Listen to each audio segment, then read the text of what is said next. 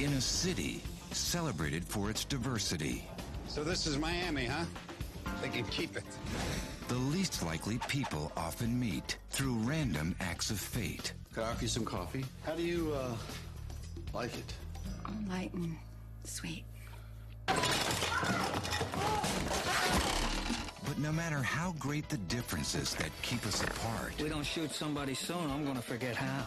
I'm sorry my husband's such an idiot. Do you think someone's trying to kill him? God, I hope so. there's always something bigger that brings us together. I need a missile. Missile very hard to get. Well, I want you to try very hard to get a missile.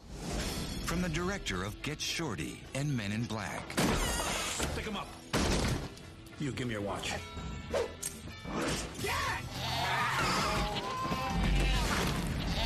Is that a goat? Big Trouble. Snake, let's get the hell out of here. I think I hear one of them silent alarms. Now available on DVD and all right, yeah. You got shit. Are we ready? Yeah. All right, sure.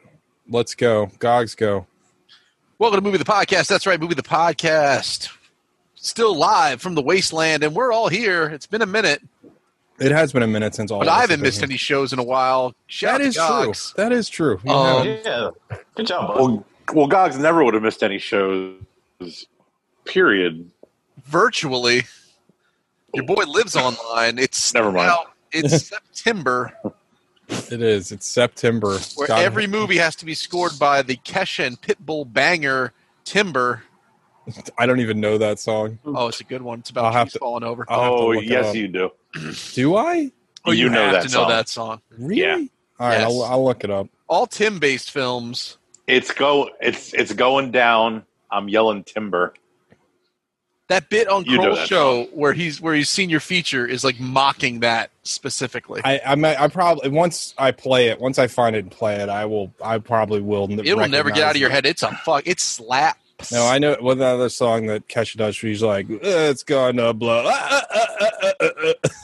it's gonna blow," like that. Anyway, what do we watch this week, Gogs? This week we watched Big Trouble. No other words. As opposed to Big Trouble in China. It was half of your favorite title. Half of my favorite movie. Whose pick was this? Mine. Oh. I'd never seen it, and I was like, all right, it's got Tim Allen in it. Let's see how this goes. It turns out it has everyone in it. It's got a huge cast. It's a huge ensemble. Yeah. It's probably It's got like a huge B-level cast. Like, yeah, but you know everybody. It's weird. yeah, but it's not like they're all A-list celebrities. It is like an Expendables of shitty adult comedy actors. Oh, it's Stanley Tucci, though? Come on. I mean... You named one. Renee Foster? Russo, Ben Foster, Zoe Deschanel. Not a single one of them is an A-list actor. Heavy D. Heavy D. Uptown Records Heavy D. Omar Epps. Mike Tomlin. Mike Tomlin. Mike Tomlin. Yeah. Dennis Farina. Yeah. R.I.P. I stand by my statement. Anyway. DJ Qualls. Yeah, DJ Qualls. Yeah. Anyway. Yeah. So that's what we watched this week.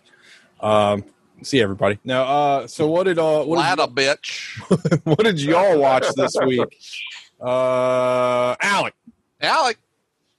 I watched one thing. Oh my god. That's an oddity for an Alec week. Yeah, I had a couple of night shifts and then a couple of days I just watched episodes of The Boys, which was pretty good. I enjoyed it. I still need to watch it. I got to watch the third episode. The first two I enjoyed though. They're good. They're good. The one thing I watched is a movie I've already talked about at length. It might be my favorite comedy of all time. Pop Star, Never Stop, Never Stopping. It's a good movie. I think it's an underrated comedy. It's real fun.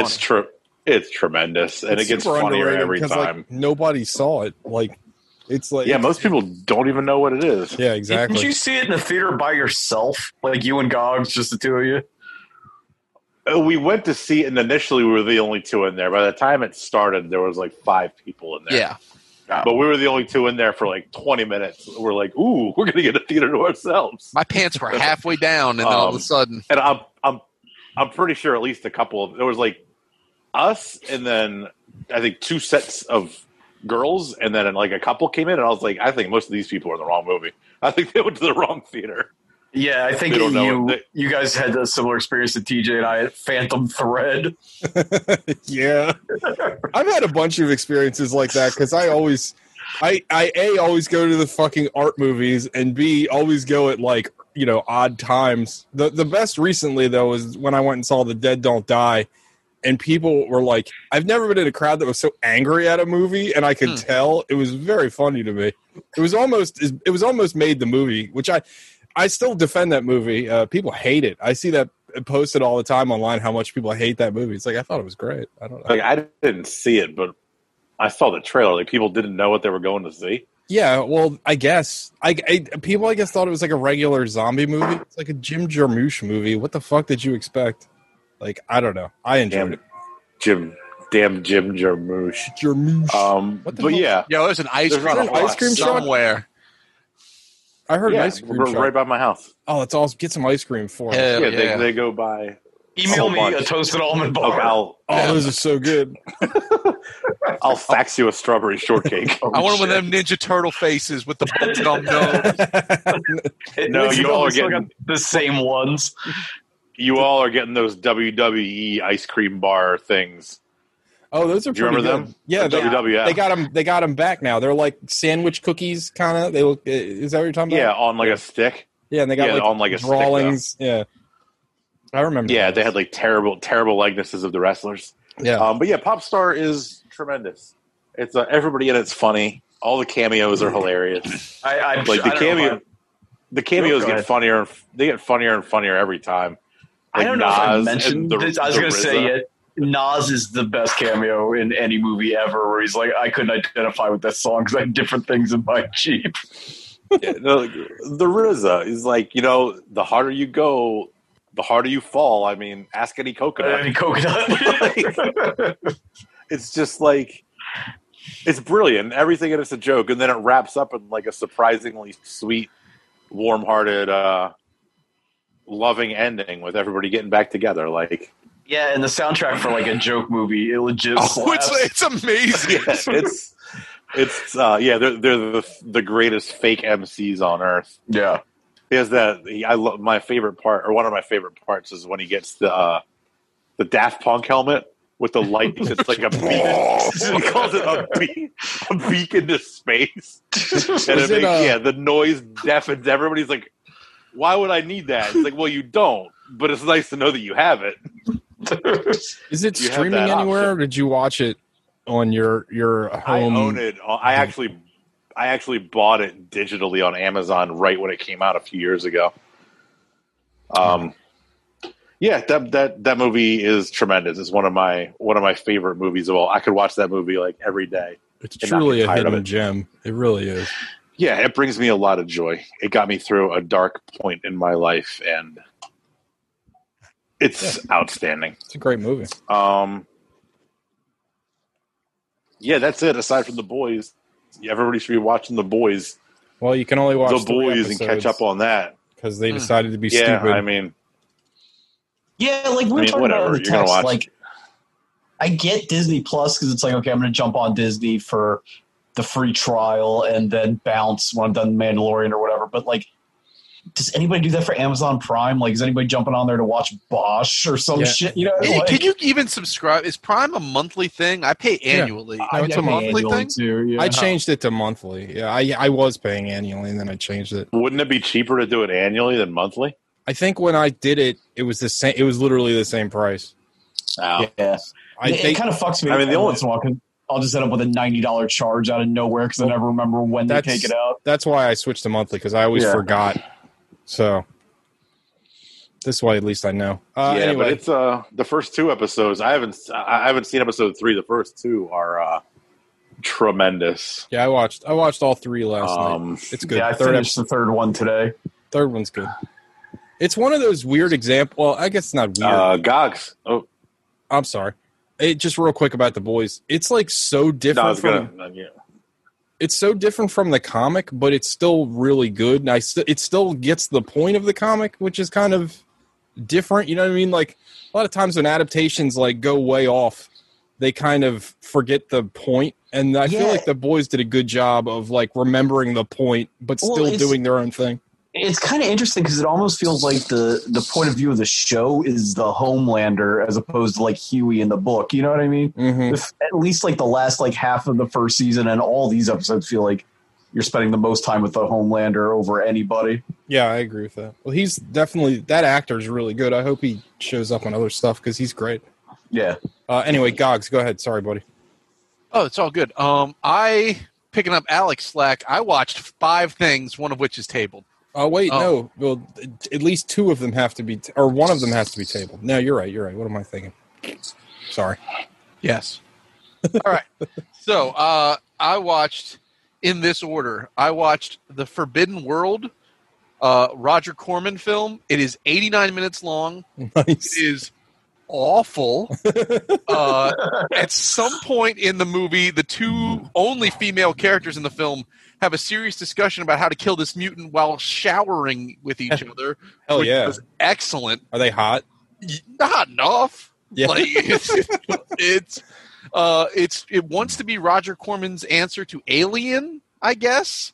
It opens with a space ranger in some sort of weird spaceship shootout with somebody, and then he goes to some research base where they're inventing mutants, and because the mutant got loose, but they called him in to not do anything. It wasn't like dispose of it. It was just like observe. When did this come out? What year is 86, 85, something like that. He shows up. He immediately bangs the one scientist.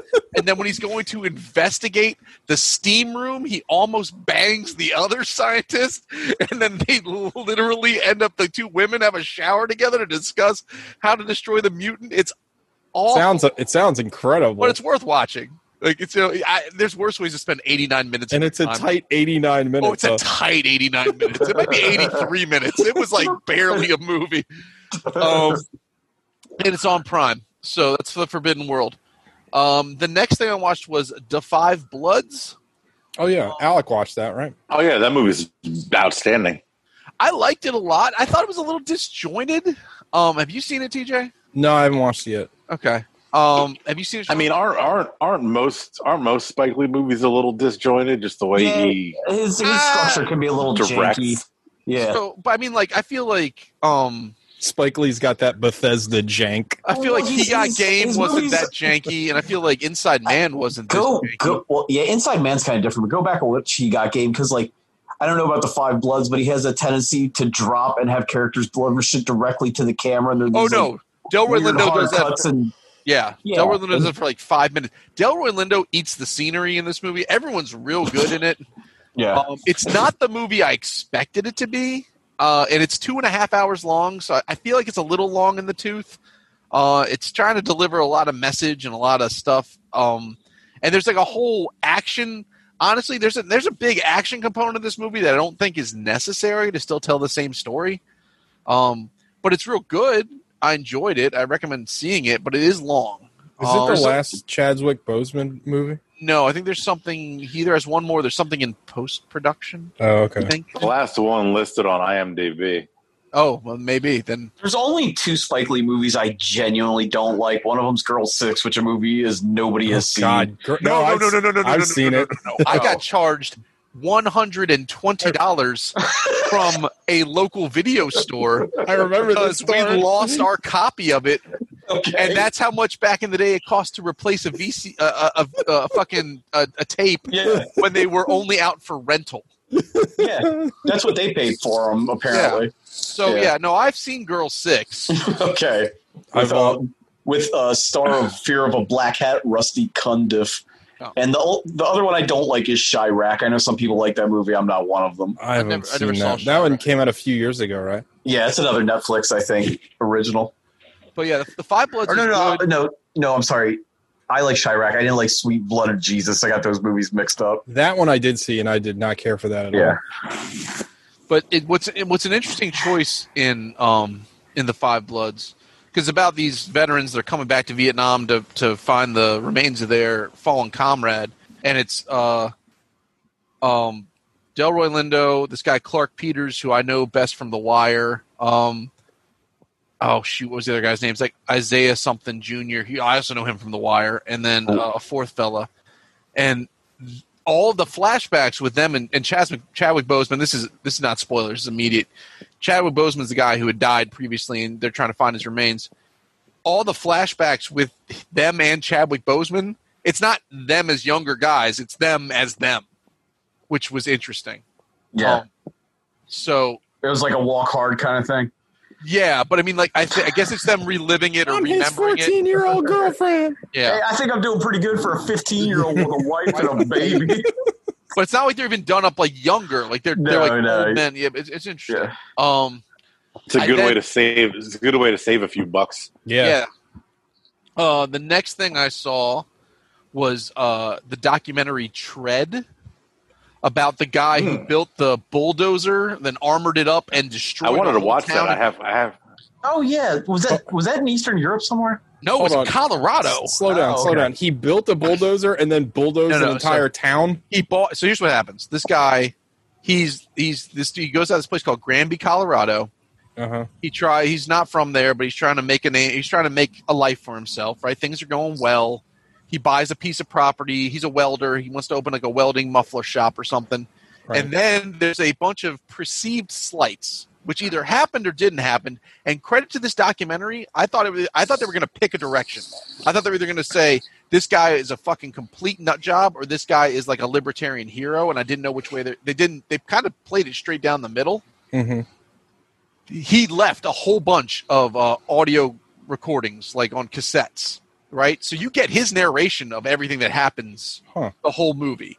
Oh, was he like a big Dead Space fan or like I don't know? Yeah, Bioshock fan. Right. Yeah. Well, what's funny is the documentarians had to explore his house repeatedly to find all the tapes. Yeah. But then the guy, so there's all these perceived slights about how the town's it's all these good old boys. And they're trying to screw him over and run him out of town and yada yada yada, make his life live in hell. He buys. This happens in 2004, right? So, in the late 90s, he goes there. By 2004, or in 2004, a year prior, he had bought a gigantic Komatsu bulldozer, and then in secret built armor around it. He was taking like 1/2 inches of plate steel, sandwiching them into like with 2 inches of concrete, and put it on top of this bulldozer. And then one day, in I think 2004, he just runs it out of his garage and just starts destroying the town. And the local police force, there's nothing they can do about it. They hop on top of it. They're trying to throw like flashbangs down the smokestack. They're shooting out with a 50 cal. Nothing. Christ. And they just have to watch as this happens in slow motion as he drives through the town, and anything that he felt wronged him, he destroys. Holy shit. Yeah. It's a pretty interesting documentary. I'd recommend. When did this happen? In 2004 in Granby, Colorado. It's next to Poke, Colorado. Gogs, the reason I thought this was Eastern Europe because there's a movie called Leviathan, a Russian movie that's based on that story. That's why I got it mixed up. You might like that movie too. Yeah, this was something. This is definitely worth checking out. And like I'm saying, I really expected this. Like I know a lot of like libertarians and like anti-government people kind of hold this guy in like sainthood, but I figured it was either going to be something sucking his dick for an hour and a half, or they were going to be trying to make him look like a lunatic. And they did a really good job of making it look like he's a lunatic, but also kind of like seeing his point of view. And you don't know which way it went, I liked it a lot. I thought they played it for a documentary. It really kind of played it straight down the middle. How'd you watch this? It's on Netflix. It might be a Netflix original, but it's on Netflix. You're getting all them originals. What else you watch, guys? The last thing I watched that isn't tabled is Upgrade, and it's the first time I watched it since seeing it in the theater. Like I bought it. I was about to say, I was like, we watched it together. I bought it as soon as it came out, and then I just didn't sit down and watch it. I forgot how tight and like that's a real fucking tight movie, and it's awesome. Nosferatu approved, but like it is like tight. the main character, the actor whose name I want to say it's Brian Austin Green, but it's not. It's something like that. Logan Marshall Green. Look at the poster. Oh shit! Yeah, hey, Sean got the poster. That's awesome. He is. Gogs, I got this at a thrift store for $2. They had all. I was like pulling these posters out, and it was one of them was like the whatever Taken on a fucking subway, whatever that Liam Neeson movie was. The Commuter. Yeah, and one was like Red Sparrow. I'm like, these are weird posters. They're the fucking the one sheets from the theater. Yeah, that's cool. That's like big. Yeah, that's awesome. Yeah. Nice, dude. That movie is the story is tight. Watching it again, I forgot. The story is effectively, it's simple, but it's flawless. Like they got you from A to B without any real mess ups. It's like one of, if not the best cyberpunk movies ever made. I think. Yeah, it's like Deus. Go ahead. It's like Deus Ex the movie. Like it's a perfect Deus Ex movie. Yeah, because I think it came out like January or February, and we all had it on our list at the end of the year, or it was like close to it. So it had a lot of staying power. It came out. We saw that, and then we went and watched the Capitals game on TV for the Stanley Cup. Yep. So it was like June. Was it June 1st, or July? It came out. Why did I think it was so early? I thought it was. But I remember early we were because we were excited for that movie for like months. From like the first trailer that one of us saw and shared with the rest. Yeah, we're like, oh my god! I think you saw it first. My god! Was it like a South by trailer or something? You sent it to all of us, Alec. Yeah, Alec. Yeah, Alex sent it. Yeah, I don't know why, but I get these weird things that pop like in my Facebook. Like I don't look up like weird movies on my phone or anything, but I get these random like movie trailers that just show up. Well, it's because of being on this show. Now the world thinks you're a cinephile. So well, that's how I think we all got. Well, how wrong? I think that's how we found out about I Am Mother too. Is one of those random Facebook trailer ads. Yeah, another hidden gem. Yeah, it's so weird. Yeah, bangers all around. But yeah, so Upgrade. There's not a lot I can say about it. It's outstanding. But there was watching it again, there was little things I picked. There was 3 things I picked up that I had not picked up previously. So the first one, because I was watching with the subtitles on, when the wife is showing up at the house, I know they breadcrumb this the whole time, but even this part, like she's having a conversation with her boss in her automatic driving car before she meets her boy, and he's saying something like, "You can't be an idealist and a capitalist." He's sort of like setting up like, "Hey, lady, you're going against the grain." Like it's leading you down the road that her company was in on it. Yeah. The second thing, in the very first fight scene, when he lets Stem take over his body, right? Because Stem doesn't have control of his head, right? He's got from the neck down. He dodges a punch by his hand coming up and turning his head, and I was like, "That's fucking cool."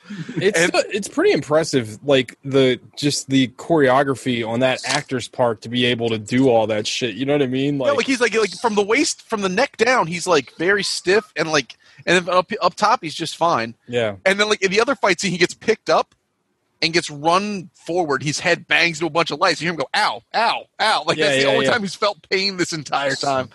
But no, that, and then the way it ends, like that sort of like, once again, I know I mentioned Brazil last week, but like Brazil or like fucking Repo Men. Anthony likes to call that the Tales from the Crypt ending, because that's the way, like that is the way all Tales from the Crypt episodes. Wouldn't that just be the Twilight Zone ending though? Well, yeah, but you know, but like that movie's so fucking good. And looking back at it, I gotta wonder if 2018 was not one of the best cinematic years. It was a banger year we ever had, because I think 2018 also gave us Annihilation. Sorry to Bother You.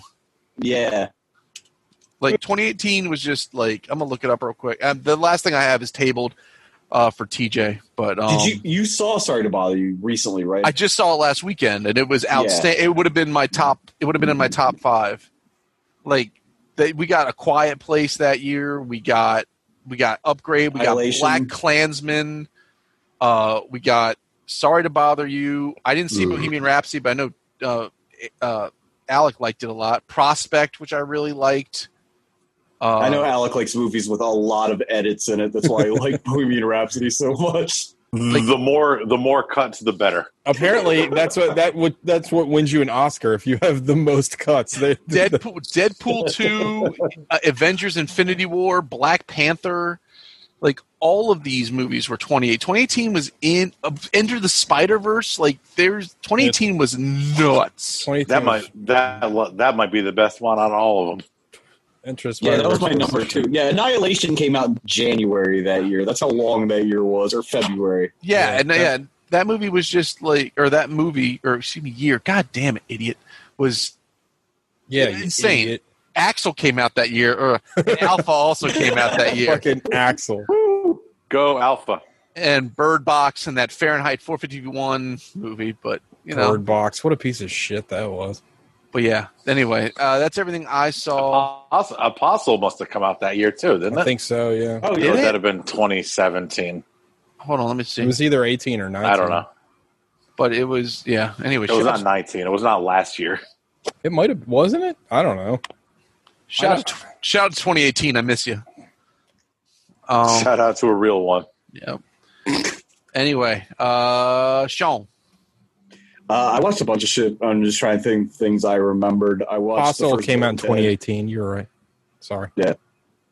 No, you're good. I watched first Bill and Ted in anticipation of watching the third one. So, Bill and Ted's great, right? Like, does anybody not like that movie? No, it's great. It's we're telling Gogs last week, like it's some of like the tightest time travel narrative you're ever gonna find. Yeah, I've still never seen it. Which is weird. Yeah, I've never seen the whole thing. Also, Hereditary 2018. That's I can't weird. believe you've never seen it, Gogs. That blows my mind. Yeah, I know. I don't know if this is a spicy take or not, but I prefer the second movie just because it's so fucking bizarre. But I don't know. Yeah, I think the second one is more. I like it more, but the first one's probably a better movie. Yeah, but I do like the robot station death station. I think Red Letter was talking about it, that script was done before Back to the Future. Yeah. But for some reason it got delayed forever, and they're supposed to use a van. Like, because they're a band and they're traveling in a van, but they had to change all that shit because Back to the Future came out first. Yeah, and they changed it to a phone booth because I guess they never watched Doctor Who. I watched The Debt Collectors, the sequel to Debt Collector. How was it? It was good. I like the first one better. I know Gogs wasn't super high in that movie. Maybe you'll like this one. I think they're a good pair. Like, it works good. It's kind of like an 80s buddy cop movie with better choreography. Who's Scott Adkins but paired it's up nothing with? like it's the same guy from the first movie, right? The guy from Big Fat Greek Wedding? Yeah, right, yeah. He's doing this, like, impenetrable Northeast accent where it's, like, 4 different states together. I'm not sure what he's supposed to be. But yeah, I mean, it was totally watchable. It's like lower tier Adkins. I tried watching Ip Man 4 for a minute, but it was dubbed, and I couldn't get past the dub, so I didn't go back out and change it to subtitles. Oh, no. At least on Netflix. You might be able to change it to subtitles, but defaulted to dub, and the voice they picked for Donnie Yen is not good. I can't watch a live-action movie dubbed. It's just not – it's not something I'm going to do. Yeah. And the other thing I watched that I remember – well, I watched the first 3 episodes of The Boys, and then I'm actually like almost finished it. I stopped it to come watch This Is Layer Cake, which is a movie I've never seen. How have you never seen that? Oh, it's so good. I think everybody's mentioned it, and we've always talked about, like, and I've just never seen it. What'd you think? And it's weird that it's like the progenitor of those Guy Ritchie movies, but it's better than all of them. Yeah. Well, it came out before? It came out after those movies, too. Oh, did it? I thought it came out before. I don't think so. Matthew Vaughn got his start as a producer for Guy Ritchie. Right. Okay. And then he started making his own Layer stuff. Cake was 2004. Yeah. Layer Cake. I thought it was way earlier than that. So did you like it? Oh, I love it. I'm at the part now where they're at the park getting ready to meet the Serbian guy, and his assassin gets shot in the bush. So you're not even done yet? Oh, my God, dude. So good. No, I literally just stopped it and ran on here. Alec, have you seen that movie, Layer Cake? Yeah, I own it. I own all Matthew Vaughn's movies because he's one of my favorite directors. He fucking rules. Yeah, Matthew Vaughn's not made a bad movie. I don't know if he's capable of it. Like the worst one, I think the worst one he's made is Kingsman 2, and that's still good. That movie still rocks. Yeah, when is the third one coming out? 2021. Oh, they pushed it back? Yeah. Just looked at Yeah, it. of all the Matthew Vaughn movies I've seen, and I've seen all of them but that Kingsman movie, I think the worst one I could say is Kick-Ass, and that's not a bad movie at all, the first one. No, not at all. No, Daniel Craig, everybody's really good. Cole Meany, I wish, was in more shit. He's outstanding, right? He's always good. He's always good as like a heavy. Cole Meany is the guy from Star Trek. Yeah. Because he's kind of scary. Yeah, 'cause he's in Miller's Crossing too, right? Yeah. Yeah, he's like a really solid heavy. He's playing the Jason, is it Mark Strong? Who's in Rock and Roll that plays Archie? Is that Mark Strong? Mark Strong. He's playing that kind of character. And then there's like, of course, all the like Guy Ritchie alumni that are in the movie. Tom Hardy's in it. I think the kid from Rock and Roll is in it. The Dr. Doom? Yeah. Oh no, that's not him. Never mind. Because there's a kid that looks sort of like him in it. I think Soap from Lock, Stock is in it. There's a bunch of people that I recognize, but no, it's really, really good. And like it structurally, you know, there's going to be a bunch of twists, but they play them close enough to the vest that it doesn't seem ridiculous when like they start putting the pieces together. Yeah, I love that movie. I think that movie's great. No, the only thing that's really is kind of off-putting is because I'm so used to seeing Daniel Craig at a certain size that he looks sick, even though like obviously like in normal health. He probably got that Bond movie though because of that, the Bond role because of that. Yeah, there's a scene where he gets a gun from Cole Meany, it's like a Walther or something. It's like a PPK, and he's like holding it up by his head. Yeah, and it's like just like Bond. But when did Casino Royale come out? A couple of years after that. That was like 2008. Yeah. Okay. I think. I'm excited. 2006. I'm excited to finish it. I was going to watch the new Charlie Kaufman movie, but it's like 214, 220, something. I just didn't have time to watch it. It's getting good reviews. I'm going to probably watch it tonight. So we'll talk about that next week. Teagles. I watched two things. Well, I'll just say I watched 2.5 things. One of them is tabled. The half thing I watched right before we started recording. I watched the new HBO Max show Raised by Wolves, the first episode. The Ridley Scott thing? Yeah, it's really good. I like it a lot. It's like high concept sci-fi, but it's also sort of like we've gone so far in the future, things are kind of like it's kind of got like fantasy elements. Okay. It's about religion, which is kind of cool. Like I don't know. Like the first episode's really good. I don't know if the rest, like again, just like Amazon's doing with The Boys. I think there's only 3 episodes that you can watch right now, but the first episode's really good and it looks great. Like it looks like a movie. Like the first episode's directed by Ridley Scott. But I thought the first episode was great. It's about this like basically these 2 androids get shot off into like deep space. They try to colonize this planet with all these kids. It's just 2 androids, mother and father, but the planet is like harsh, and basically they have like 13 kids, but then like they all die off except for one, and then you find out that there was this war, basically this war that annihilated humanity, and then the remaining humans were basically like the religious sect and the non-religious sect, and the religious sect won, and the atheists were like these androids that they shot off into these pods, and then all the humans are out on these spaceships called arcs.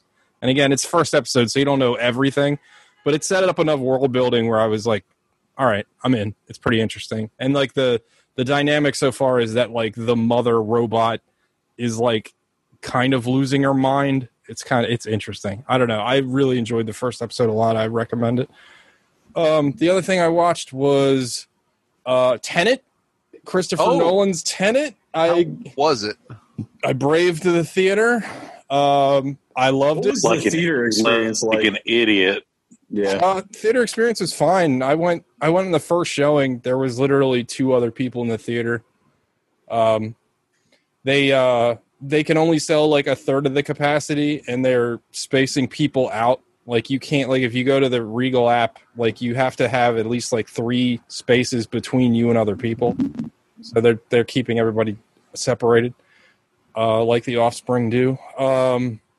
But nice. It was fine. I don't know. It was nice. I really love the movie. I think it is going to be very divisive. Because it doesn't make sense? I heard it doesn't make a lot of sense. It makes perfect sense. It's just, I'm going to quote my mother. My mom, God bless her, but she told me once, she goes, you like those movies that you have to quote, I'm quoting my mom, you have to pay attention to. This is a movie you got to pay attention to. This movie doesn't hold your hand at all. Like, this movie it's full of stuff, and it's all there. It's not like it's not like an art film where there's like a lot of ambiguity. Like, it's kind of like a science. It's almost too specific, like at times, but it's all there. It's brilliant. I think it's like somebody took. It's like Nolan, not somebody. Obviously, I knew who made the movie. It's like Nolan took Primer and a Mission Impossible movie and smashed them together. And I love it. Like, it's a spectacle. Like Nolan may be the best director at like staging crazy ass events. And like, there's almost, I was watching like a making of after I saw it, and I don't want to give anything away, but again, there are some crazy set pieces in this movie. And when you watch the movie, they're all real.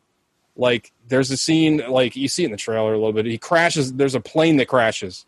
The motherfucker bought a 747 plane and crashed it for real.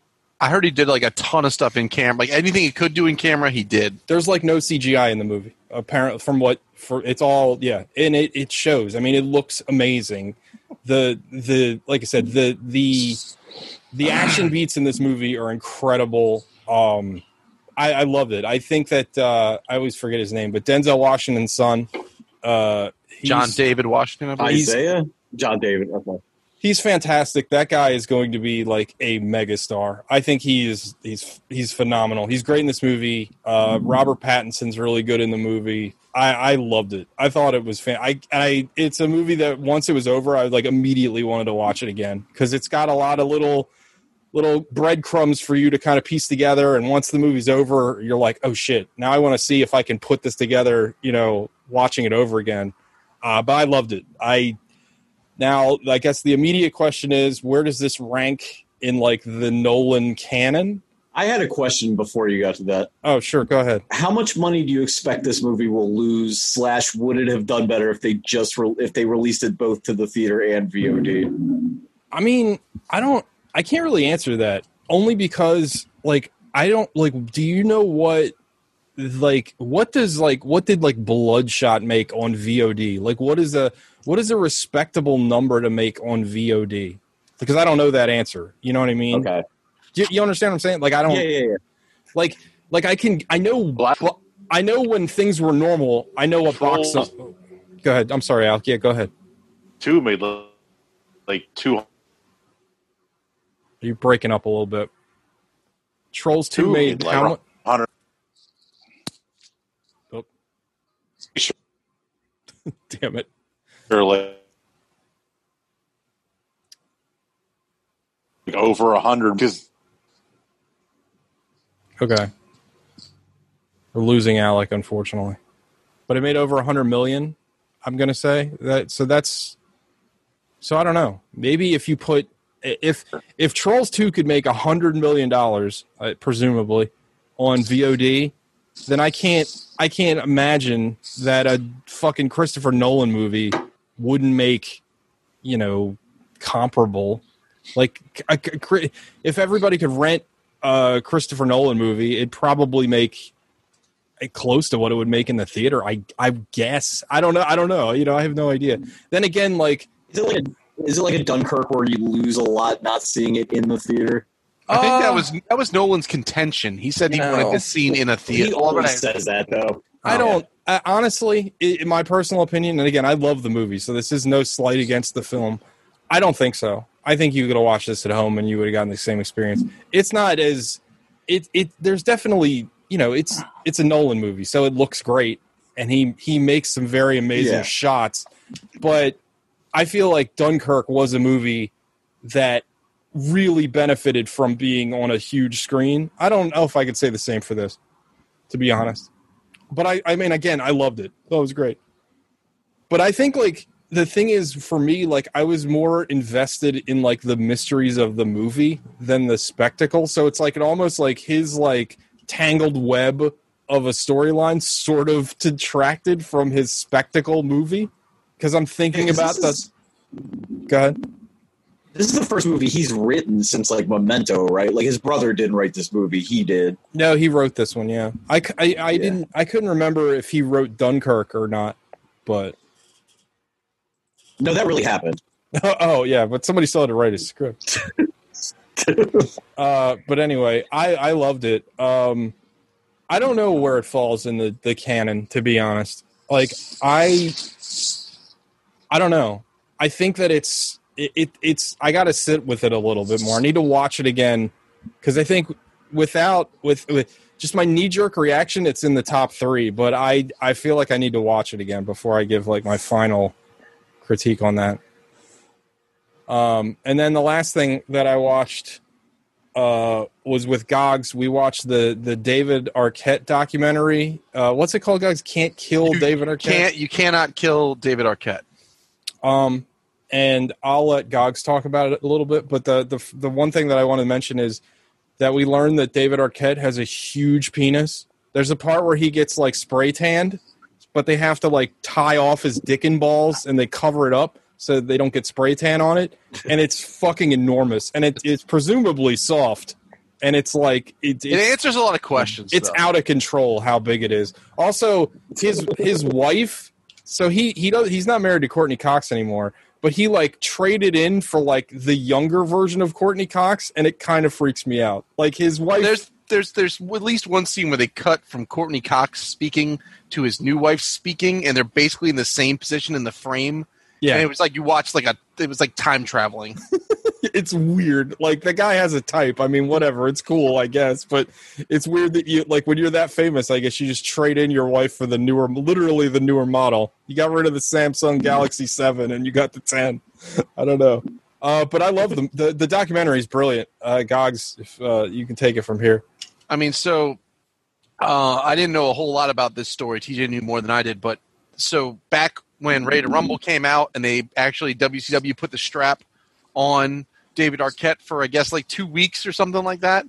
That brewed up a tremendous amount of controversy in the wrestling fan world, and they hated him because of it. I won't say they hate him anymore, but they hated him because of it.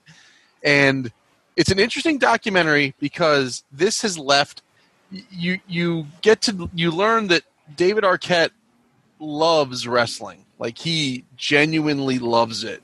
And like Ready to Rumble was a big deal for him because he loves wrestling. I guess he maybe he sort of thought that was more like his homage to wrestling than what it turned out to be.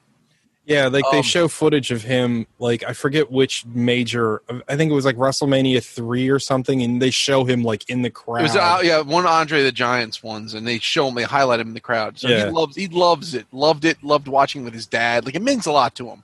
Like he's got luchador, he gets a luchador tattoo over the course of the film, and he had like a Randy Savage and Miss Elizabeth tattoo already, which is terrible. The tattoos suck. So the movie starts, and you get to know. Does it have any of his insane family in it?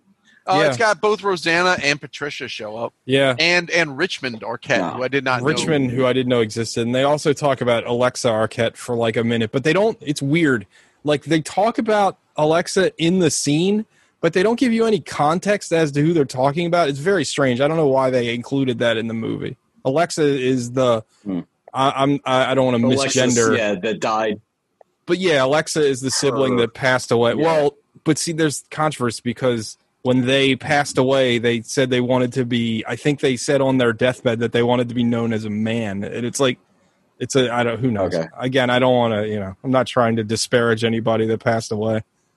So, the movie over the course of the movie, David Arquette's kind of like down in the dumps. He's like, I haven't gotten a role in 10 years. He seems like you meet his beautiful wife and his beautiful house and his nice kids, and he's fucking doing vapes on a horse, and you're like, this guy's got it pretty good. Yeah, it was funny because as we were watching it, like all I could think about was like, he's talking about how like unhappy he is, but he's living like the greatest life I've ever seen, and it's like the whole time I'm like some kind of monster. Well, yeah, it's like being like that level of celebrity, and I mean he was born into some money. I mean that whole family is very, but like it's weird to me to be that level of famous and you still get all this. Like his house is amazing and he's got horses and like he's like God said, he's ripping horse vapes. It's insane. I don't know. He is very likable though. I think that's where Gogs is gonna go. Yeah, like so me and TJ were talking about it. Like if he wasn't so like likable and like genuine, yes, you'd be like, fuck this guy. He's got what is he but you can kind of tell like this really like weighs on him. Yeah. And he wants to quote unquote like redeem himself. So he's like, fuck it, I'm gonna try and get back into wrestling. He tries to go to this so the movie this is how it kind of bookends itself. He goes to this like wrestle convention with the Nasty Boys are gonna be. He's like, hey, can I come out and try and do some stuff? And TJ and I have debated whether this is kayfabe or not, but they cut him down and say, no, get the fuck out of here. This part of the movie, it felt kayfabe as fuck. Like it really did. Like I don't know. Like they're at like some kind of like TGI Fridays and Sean, what's the one with blonde hair? Brian Knobs or is that Skaggs? Knobs. Is that Knobs is the blonde one? Yeah. So he's talking to Brian Knobs and they cut away and then the next thing they cut back and like they're literally in almost like a fist fight and Knobs like kicks him out of the bar and it seems real phony. Like I mean like the fact that it comes back around a year later and kind of and like how do you it's wrestling. That's dude. It's a long con. It's wrestling. Okay. It's wrestling, dude. That's what they do. So he buys a ticket to this wrestle thing and then he watches from the crowd and he's all depressed about it and some kids invite him to go to a backyard wrestling event. This is so depressing. He goes to like a backyard wrestling event like where like there's like 14 people watching it. He gets the shit kicked out of himself. Legitimately Gog said it's literally somebody's backyard. It's some kids that built a ring and they beat the shit out of David Arquette. And they throw him on thumbtacks and they hit him with fucking fluorescent bulbs. They give him the works. Yeah. And these are children. And then he sticks with it. Like he goes to Tijuana, Mexico, and he trains with a bunch of luchadors. Best part of the movie. And he gets real good. He does wrestling apparently down in Tijuana, maybe on all places in Mexico. I'm not sure.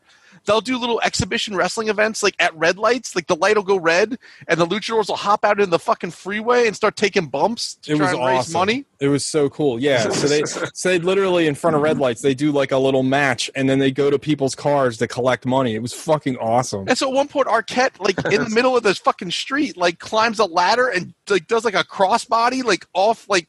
And like lands on a couple of guys. It was pretty cool. It was pretty awesome. So you get to watch, and this takes place over a year, and it's like David Arquette is coming back into the wrestling world. And it's one of the better done montages I've seen of him doing like independent shows over the course of a year, just being And one of the things for wrestling nerds out there is the librarian, Johnny Avalon. Is that his name? He's in AEW now, or he was. Peter Avalon. He's a trainer. He trains Arquette in the movie. It's kind of neat. So he just he's like. Do they go ahead? Do they go to that match where he almost died in CZW or whatever? That's where the montage ends. Yeah, He goes and fights some guy, Nick Gage, and he literally gets like his throat opened up. Yeah, and a lot of people in the wrestling world, and I was explaining this to Gogs. A lot of people in the wrestling world, when that match happened, was like, "This is disgusting. This shouldn't have happened." Like. Arquette went too far and Nick Gage went too far. And what I thought was interesting is that, the rest of the movie, they're pretty transparent. And there's a match later on where he wrestles, I can't remember the guy's name. He's Anderson. No, the one before that where he wrestles like the indie guy. Oh, CJ something or other. Yeah. But they have backstage interviews with the wrestler and they're very transparent about like the matches, but they don't talk at all to Nick Gage or any of that shit. Like after this happens, it's like they cut away and they don't really focus on it too much. So it makes me think that all that shit was like really legit and it did go really bad. So anyway. what was interesting about that scene was that, he gets driven to the hospital after he finishes the match. He's all fucked up. He gets driven to the hospital by his buddy, Luke Perry, who then dies like a week later, and then this sort of sends him down like a bad place. But he ultimately gets to wrestle. I forget what the last guy was. Something Anderson, Mr. Anderson. Yeah, Mr. Anderson. I forget what his first Ken name Anderson. Is that it? Yeah, Ken Anderson. He's a former WWE, former Impact guy. so he gets to wrestle him like at that same event he basically got kicked out of a year prior. Yeah. And it's sort of like it's a nice redemption. And he's likable, and he's putting in the work. Like he's spending a whole year in these indies.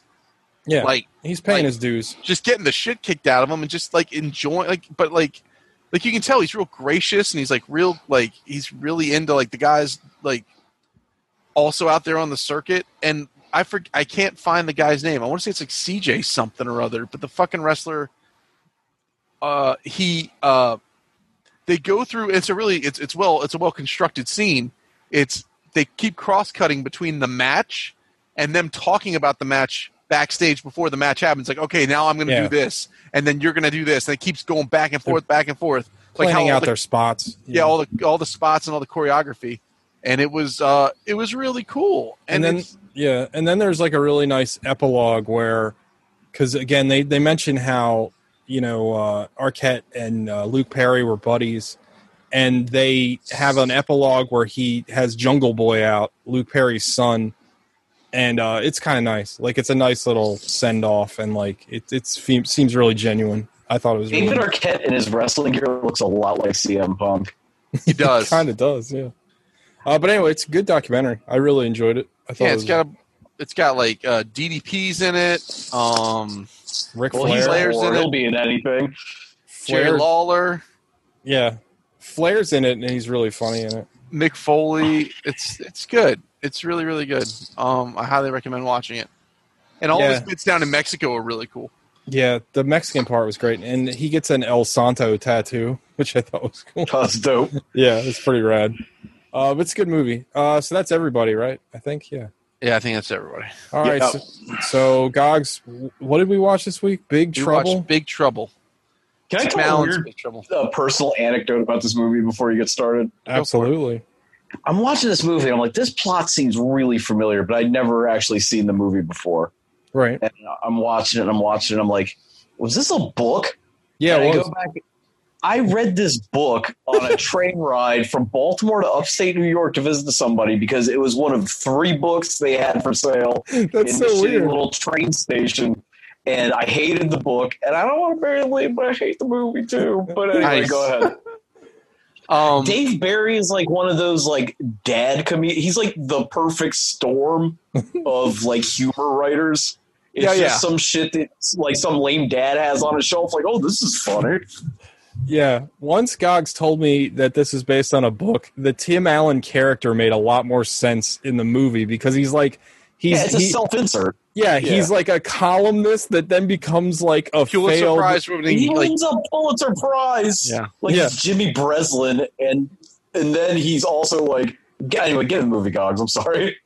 I mean, this movie there's a bunch of stuff going on. So you meet Tim Allen. First of all, movie opens. You meet Jason Lee becomes sort of a weird Christ figure narrator talking about this, that, and the other.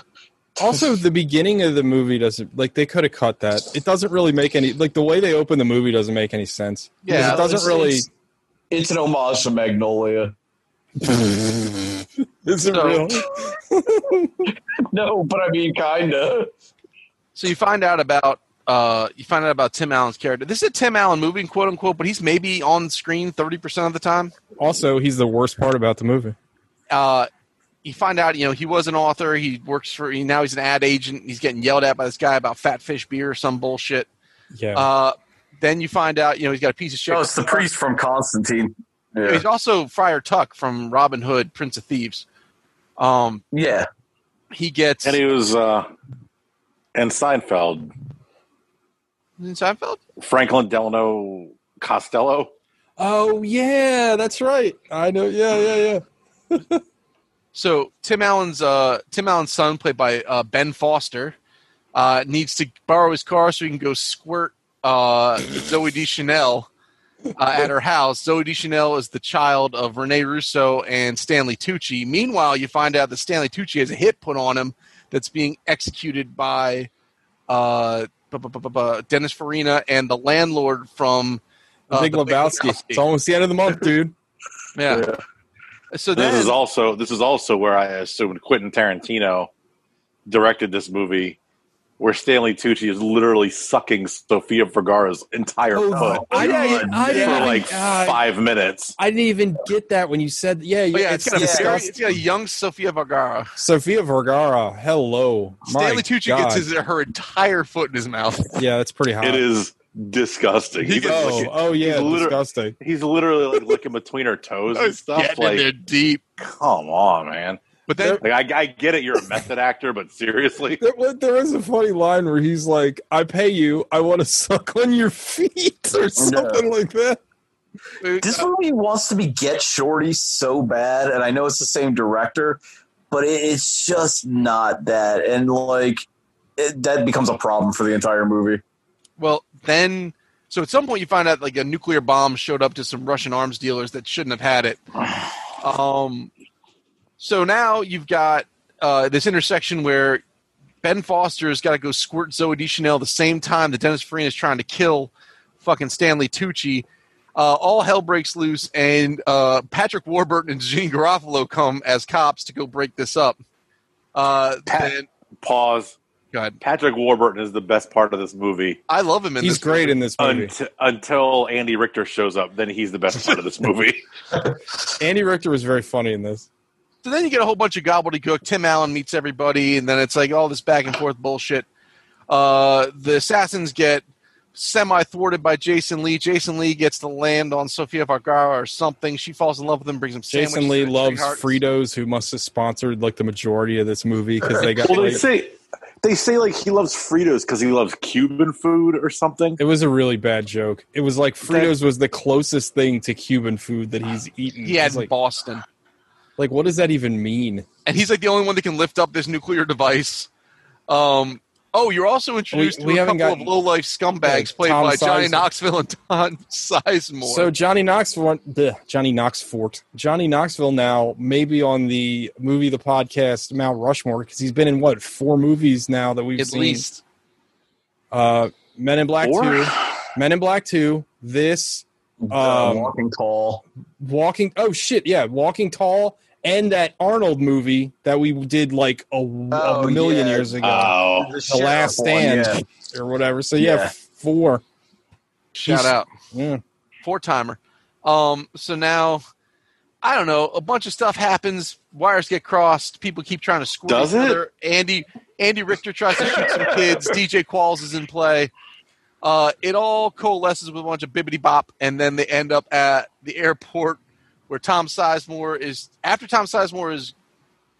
gone to the bar to rob Stanley Tucci of money or to get revenge on the bar, steals a bunch of bullshit, goes back to Stanley Tucci's house. Everyone's at Stanley Tucci's house again. They kidnap Zooey Deschanel, get on a plane post 9/11, so there is security, but this is circumvent it. This is pre 9/11. This movie was supposed to be released like September 13th. Oh shit! But it was the movies from 2000. But the movies from 2004. From what I read, it was maybe they delayed it by a couple of years. Oh my! It was supposed to be released Let this chill for a minute. It was supposed to be released hilarious. right before 9/11, like right before 9/11. It's called Big Trouble, right? Yeah. So now they get in this little tiny plane. Like we got this. Like, so while it's like we've had enough national tragedies for 1 week, boys. They go through all this bullshit. Now, meanwhile, Heavy D and Omar Epps are FBI agents trying to find this nuclear device. They're federal agents mad that you're flagrant. Everybody ends up showing up at the airport. They get on this very tiny plane. Tim Allen sends Tom Sizemore into the drink with a nuke. It goes off. Movie ends. And that's Big Trouble. It was supposed to be released September 21st, 2011. They postponed it until April 5th, 2002. Oops. So I think we're going to get one of the first ever of these splits. This will be the weirdest split in movie the podcast history. So from the comments, obviously from Sean's comments on the show, but from more Alex comments in the chat, you two seem to really hate this movie. Gogs and I were laughing the entire time. We had a good time watching this Did you movie. guys watch it together? Yeah. Yes. So, and I wonder if that gave it some sort of bump. But we were laughing. Like throwing everybody's scores off a little bit because, like, what movie did Alec and TJ watched together, and I watched by myself, and they kind of liked it. I hated it. Oh, the Mummy 2. The Mummy 2. Yeah. Yeah, I don't know. I didn't think this movie was, like, brilliant, but I thought that it was, like, funny. And, like, it was... Yeah, I agree with Sean where it is, like, dad humor, but it's, like, so dumb, it made me chuckle. Like I don't know. 20 minutes into it. Go ahead, Sean. I'm sorry. Go ahead. No, I was going to say, it just feels so much of its time that it's, like, almost unbearable. Like, I mentioned the Get Shorty thing earlier. And, like, Elmore Leonard made decent stories that you can make those kind of, like, slapstick ensemble comedies a la Get Shorty Be Cool or whatever. But Dave Barry's not Elmore Leonard. And, like, it feels like 8 different people wrote the dialogue. Like, it feels like Diablo Cody wrote the teenager's dialogue. It had nothing to do with the rest of the movie. Like, I just, for an 80-minute movie or whatever, I found it, like, intense boring. So, like, me and like I picked this movie. I picked this movie thinking it was going to be a stinker because I'd never seen it, and it looked like garbage. Not a thinker. And then me and TJ, like 20 minutes into the movie, it was going to be a poo itcher, not a belly itcher. 20 minutes into the movie, I look over at TJ and go, I don't hate this. And when Warburton pulls that bullet out of the TV, it's like it's a bullet. Like I was like, okay. That cut is so funny. Because like they just cut and his face is deadpan. He's holding a bullet. He's like, it's a bullet. And then they just cut back and it's like, I don't know. I thought that was hysterical. Also, they keep shooting TVs. It's like a recurring thing. Like everyone's TV gets shot. At a runner. Alec, what did you think? I mean, this movie, I don't know how you guys thought it was funny. Like I laughed, I think 3 times. I think I laughed at that bullet joke. I laughed when Andy Richter first showed up and showed his gun. He's like, "You're not supposed to have a gun. You're not supposed to drink. You're not supposed to drink either." Chugging from a bottle of schnapps. I like I like the joke too that Patrick Warburton goes to the airplane security and there's Andy Richter with a fake mustache. He's like, "You got a brother that works over by the wharf?" Yeah. Like it's like no, you guys can just call me landfill too. I love that. It's just like in Arrested Development. He plays quintuplets. That's I'm always happy to see Andy Richter in anything. I don't know if this it resonated with anybody, but this is another one of those movies that seemed like it happened a lot where the main plot of the movie is the dad's not a bad dad, and nor is he incompetent, but for some reason he's concerned with whether or not his kid thinks he's a cuck. You know what I mean? Like his whole reason d'etre is to look cool in front of his son. It's weird. Is bizarre. Also, the Rene Russo instant attraction to Tim Allen is really off-putting and weird. Yeah. I mean, she's tired of not getting her feet sucked by Stanley Tucci. I mean, also, she looked fantastic in this movie. Oh yeah. When doesn't she though? Yeah, she looked great. Yeah. So did Zoe Deschanel. Shout out to Freya or whatever her name is in the. Yeah, I get the instant moisture in the aforementioned layer cake when that chick lays eyes on Daniel Craig. But I get that. Yes. Yeah, Tim Allen and Rene Russo just pairing off immediately. It's just it feels like a movie, like a repurpose of a 60s screwball comedy that just is too late 90s, early 2000s to even function. Yeah, I mean, I can see that. I mean, I feel like the two bumbling retard lowlifes, Tom Sizemore and Johnny Knoxville, were out of a Looney Tunes cartoon, but they're so stupid. I laughed. It worked. I mean, I don't know. I'm happy to see Tom Sizemore just in general because I do love Tom Sizemore. When Tom Sizemore gets hit in the head with that watch, I laughed. Also, I forgot how big Tom Sizemore is. He looks like a guy's one of those barrel-chested dudes from the 50s. He's a big guy. I forgot. I just don't think of him that way. But he's great. I don't know. Go ahead. Sorry. Why would they ever cast Heavy D? He's a terrible actor. Oh, I thought he was fine. I thought he worked in this role. He did just fine. He's terrible. Rest in peace, Heavy D. Is he dead? Oh yeah. Yeah, dead. He died from being really bad in this movie. Oh, damn. God damn. I did think though, as we were watching this, because Sean has made it kind of an unofficial rule of this show that we don't do comedies. Yeah. Because comedies are kind of hard to review. And I think we've seen the exact reason why.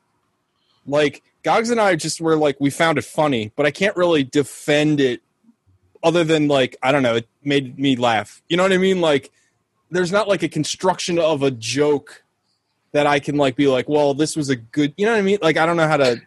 There was one joke that worked for me, and again, it was a Patrick Warburton thing where Janine Garofalo's like, "Do you want to have sex with me?" That was a great joke. That was yes, and she's like, "No." I mean, that was funny, but the scene where like the top gets ripped open, he's like, "Yeah."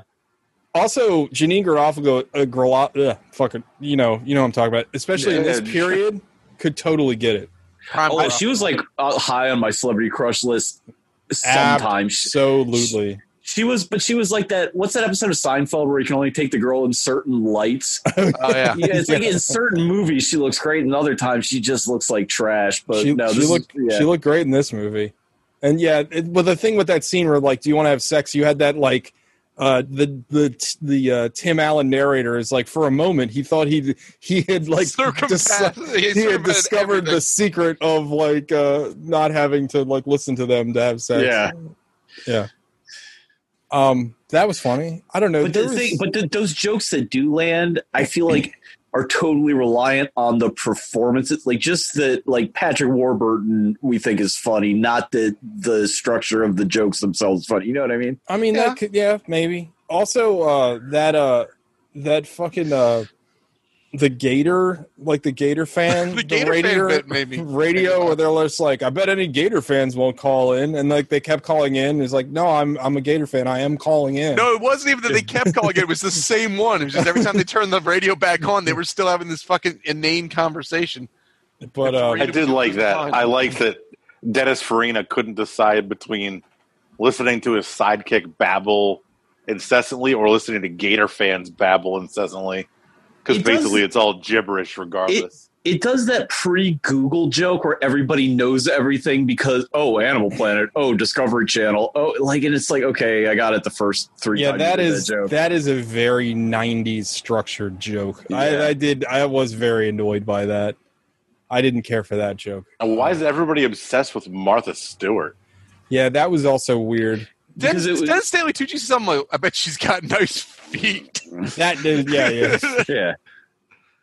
I don't know. Jason Lee was in this movie. I just want to say that. Like, I'm not really sure what purpose his character served at all. Is he also in Vanilla Sky or something? Yes. Okay. Is he playing like a similar weird, like, not quite connected to the plot character in that movie? I haven't seen it in a long time, but I believe he plays like the programmer, because Vanilla Sky is about like a VR program. Yeah, something. Or maybe that's the twist, but he's like the programmer, if memory serves. Right. I haven't seen that movie in like 20 years. But how hot Sofia Vergara, or Verga, however you say it, fucking, oh my god, what a good looking woman that is. Heavens. Warburton becoming a stripper at the end made me laugh. And you get to see his ass, which was great. And his wife, Heather Weisenbaum or whatever. Yeah. Heather Weintraub or whatever. Yeah, I don't know. It works for some, not for others. Your mileage may vary. Also, I said to you when we were watching, I was like, I wonder if us watching this together. But if all four of us together would have made a difference, that's what I want to know. No, like, it would have balanced it out. Like, it would have just made it a 5, I guarantee. It would have brought you. Yeah. It brought you two down. It would have brought you two down. Because we'd be there making jokes with you, but also picking everything apart, and then we'd be complaining about it. It's homeostasis or homostasis in our case. But yeah, my favorite kind of stasis. Yeah. Like, I don't know. Like, Tim, I will say before we get into, well, I guess it'll be part of my 5 knuckle shuffles. That's fine. Let's do it. 5 knuckle shuffle time. Sean, you've been the most vocal. 2 for the tops of 2 tits for Janine Garofalo. Or maybe that should be a 1 for half. I don't know. This movie is like, we don't have a half a tit score yet. This movie has no reason to exist, and the world is neither a better or worse place for it existing. It's like, it's nothing, and I don't know why they wasted so much money on it. I guess because Sonnenfeld made Get Shorty, and that worked out so well and made a ton of money. And like, even that movie's not great, but it's like watchable. I like Get Shorty. This is like if this feels like if Kirk Cameron's Christian movie company got a hold of like a Coen Brothers movie and remade it. It's like this like fangless. You know what I'm saying? Like everything's happening. Like, there's a nuclear bomb in this movie. You know what I mean? Like they sanitize everything. Yeah. That's what this movie is. Whatever. It's a 2. Like it's hard to even get mad about it. It's just really bad. All right. And you pass the mic to God damn. Teagles. This is the toughest score I've ever had to give, I think, on the show. It's a 7 for me, dog. Oh my god! I really enjoyed this movie. I really did. I will say it is not without its faults, even in the parts that I enjoyed. I thought Tim Allen was awful in it. I think he feels like a television actor amongst like actual actors in this whole movie. I couldn't stand him. I thought he was really obnoxious. But overall, again, I was entertained the entire time. So you think this is as good as Gogs thinks Repo Man is? Yeah, I guess. It's still a better Just take. you wait. Still a better take. But I don't know, man. I was genuinely entertained through the whole movie. I was laughing. I thought, again, like maybe the style of humor is dated, and that's what I found charming about it because it was so dated. I don't know. Like I don't know. There was just something about it. It made me laugh. I think that it's like absurd. Again, like once Gogs explained to me about the Dave Barry thing, I was like, oh, the Tim Allen character is Dave Barry, and this makes this movie even more fucking absurd because it's the writer's surrogate or whatever.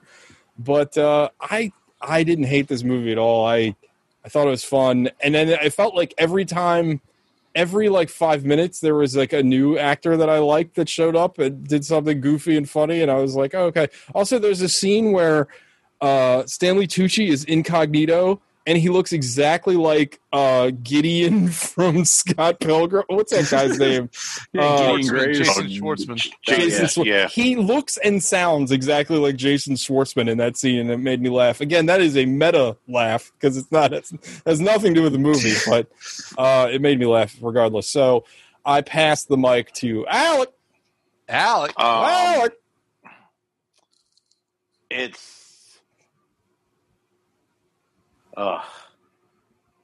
It's a 2.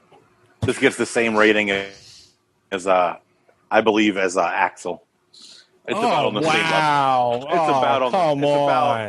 It's about on the same level as Axel. No. Jeez. I mean, this movie is made by a guy who's made movies. At least Axel wasn't. Well, it's made. Barry Sonnenfeld made Men in Black 2, which we watched, right? He made Men in Black 1, and that movie's tremendous. Yeah. Like, he's made good movies. The He director also made of that Axel. movie where Kevin Spacey's a cat. What? That movie I don't where even Kevin know what you're Spacey talking gets, about. Like, gets reincarnated as a cat. I don't know that movie. How have we not watched that on the show? Well, if there's anybody named Tim in it, we can watch it this month. Yeah, this movie sucks. Like, it was like, I think it was 86 minutes, so probably 83 minutes without the credits, and I laughed three times. Like, this movie's garbage. There's like Sean said, there's no reason for it to even have been made, and God agrees with me because he made 9/11 happen right before it, so it wouldn't get released. Hot take. This movie is hot garbage. Gogs. So it's an 8 for me. Jesus Christ! Come on, no, I'm dead serious. I'm not trolling. I looked at TJ right after it was done. I was like, that was like an 8. I liked it. He did. He's not even lying. I enjoyed it. I enjoyed it more than I walked into it with no expectations. I expected to actually take that back. I expected to hate it. I expected to trash it the entire time. By the 20-minute mark, I was surprised. I was like, I'm enjoying this. I was laughing with all the ad agency stuff in the beginning where he's getting screamed at by that big fat fucker.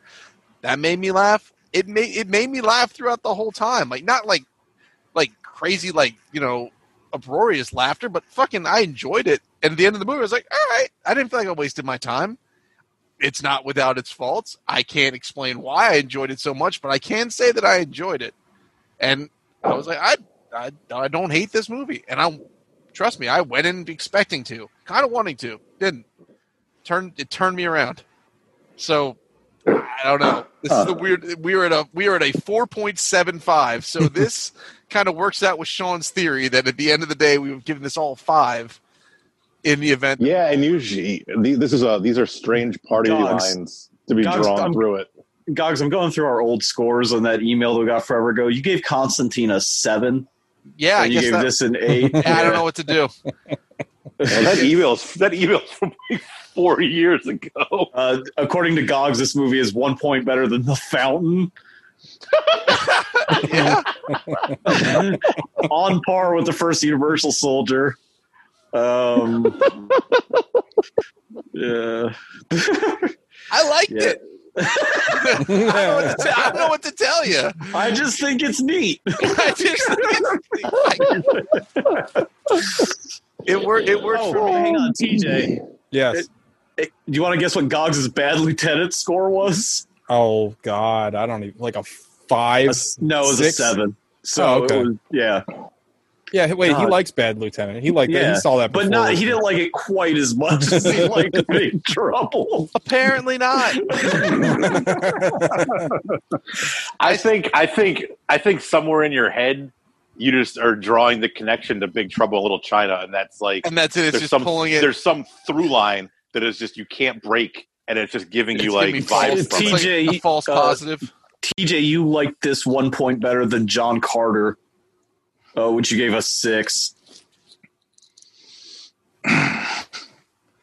I don't know. No response. Oh, my mic just cut out. Okay. So what did I'm sure if you go through my scores, they're yeah. I'm just like Gogs. So what? John Carter was a 6. Yeah. I stand by that. Okay. That movie slapped.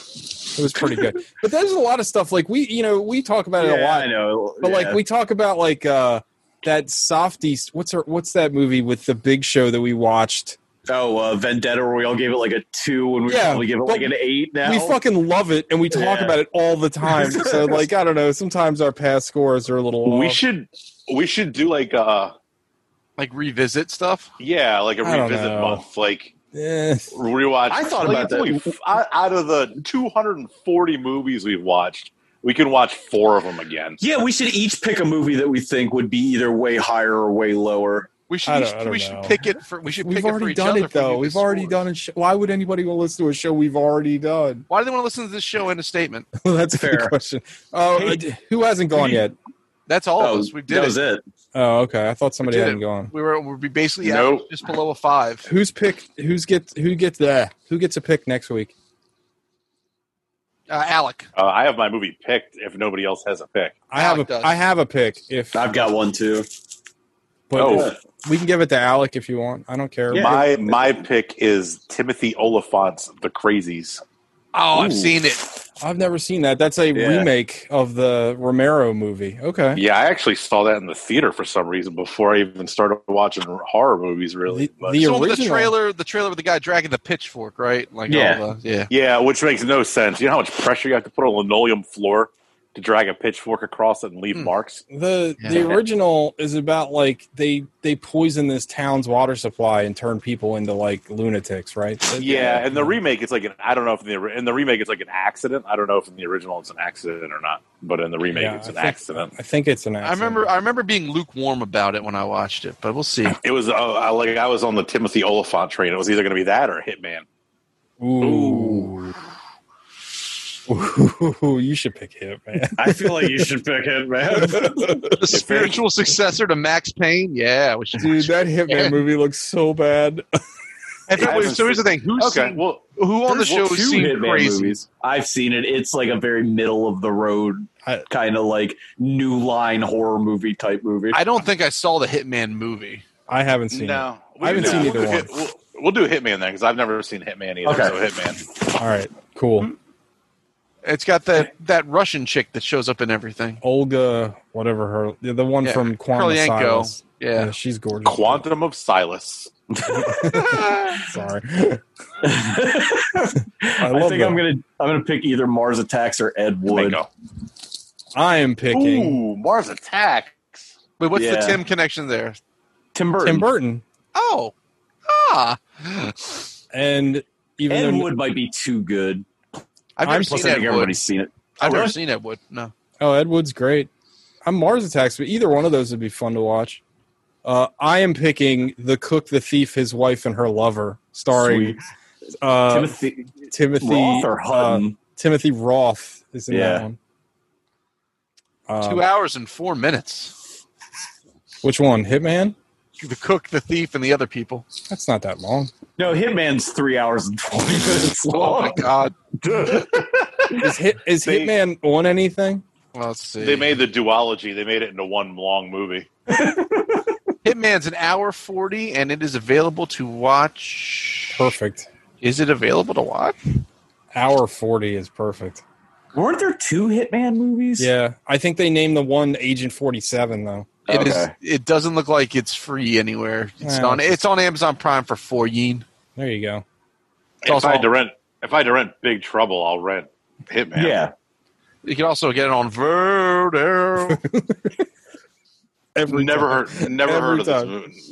heard of this movie, Sean. It's only from 4 years ago. What? Agent 47? The reboot? No, 9 Lives. Oh, where Kevin Spacey's a cat. Yeah, it's from 2016 with Jennifer Garner. I need to see this. I think a few years ago, Kevin Spacey was having some public issues, so they probably didn't talk about this movie a whole lot. Kevin Spacey comes back as a cat. Oh, yeah. I'm so conflicted. I love cats. It's a hit. It made money. $30 million budget, 57 box office. People love cats. That movie cost $30 million. Well, the cats Barry are expensive. Sonnenfeld. They had to kill a lot of cats. Just like Milo and Otis. Oh God! Where they killed all those pugs. All right, everybody.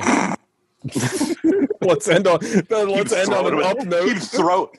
Keep throwing with the bear till it wins. Jesus. All right, everybody. Do you think this had like a tennis ball cannon? They're just like dumping buckets of pugs in there and firing them at the bears.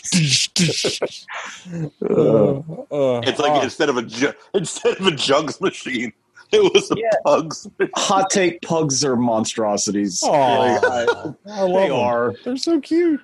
They have no reason to live. They're like, oh man, movie.